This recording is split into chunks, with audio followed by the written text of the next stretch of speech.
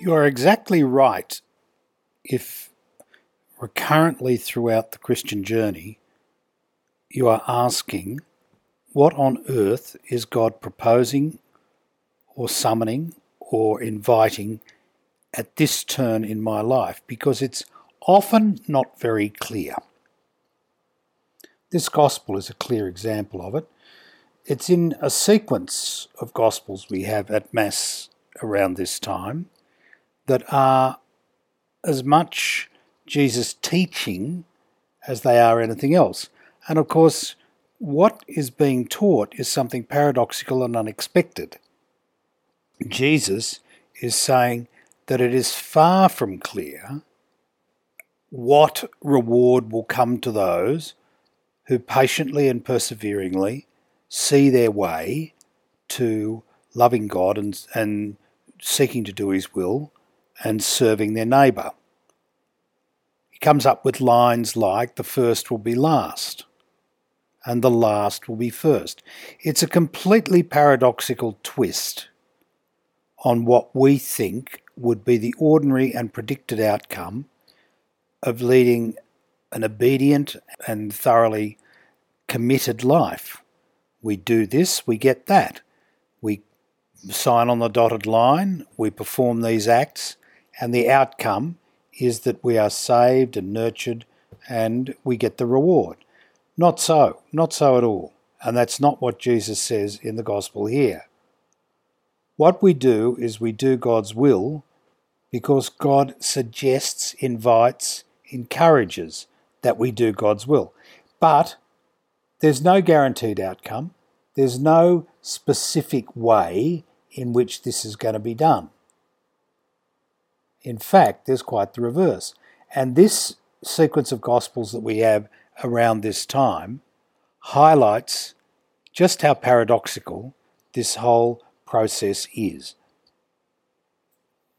He really puzzles his listeners. He really doesn't know how to keep them going and have them waiting with bated breath, because in fact what he's saying is you can't contain and control who God is and what God is asking and where we are to go. The one thing we can be certain about is that God is an everlasting mystery and that we can't contain or control anything that God asks of us. However, what we need to recognise is that there is no reach of human experience, no twist or turn in life's pattern of behaviour that is outside the reach of His love. What becomes of us and how we move is the result of so many different things over which we have no control and over which God may have no control.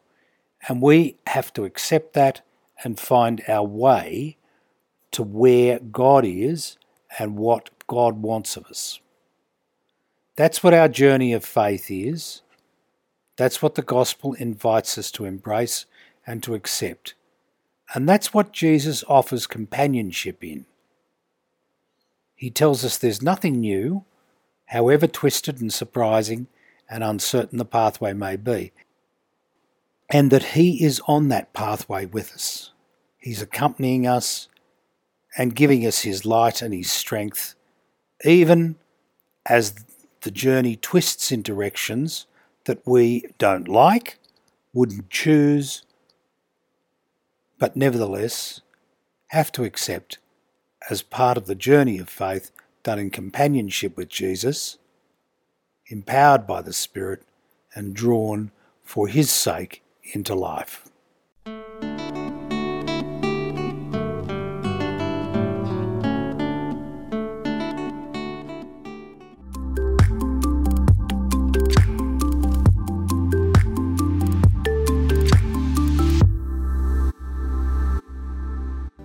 The Union of Catholic Asian News is the leading independent Catholic news source from Asia. Support our network of Catholic journalists and editors who daily provide accurate independent reports and commentaries on issues affecting the Church across the Asian region. Go to www.ucanews.com/donate and do your bit. Thank you.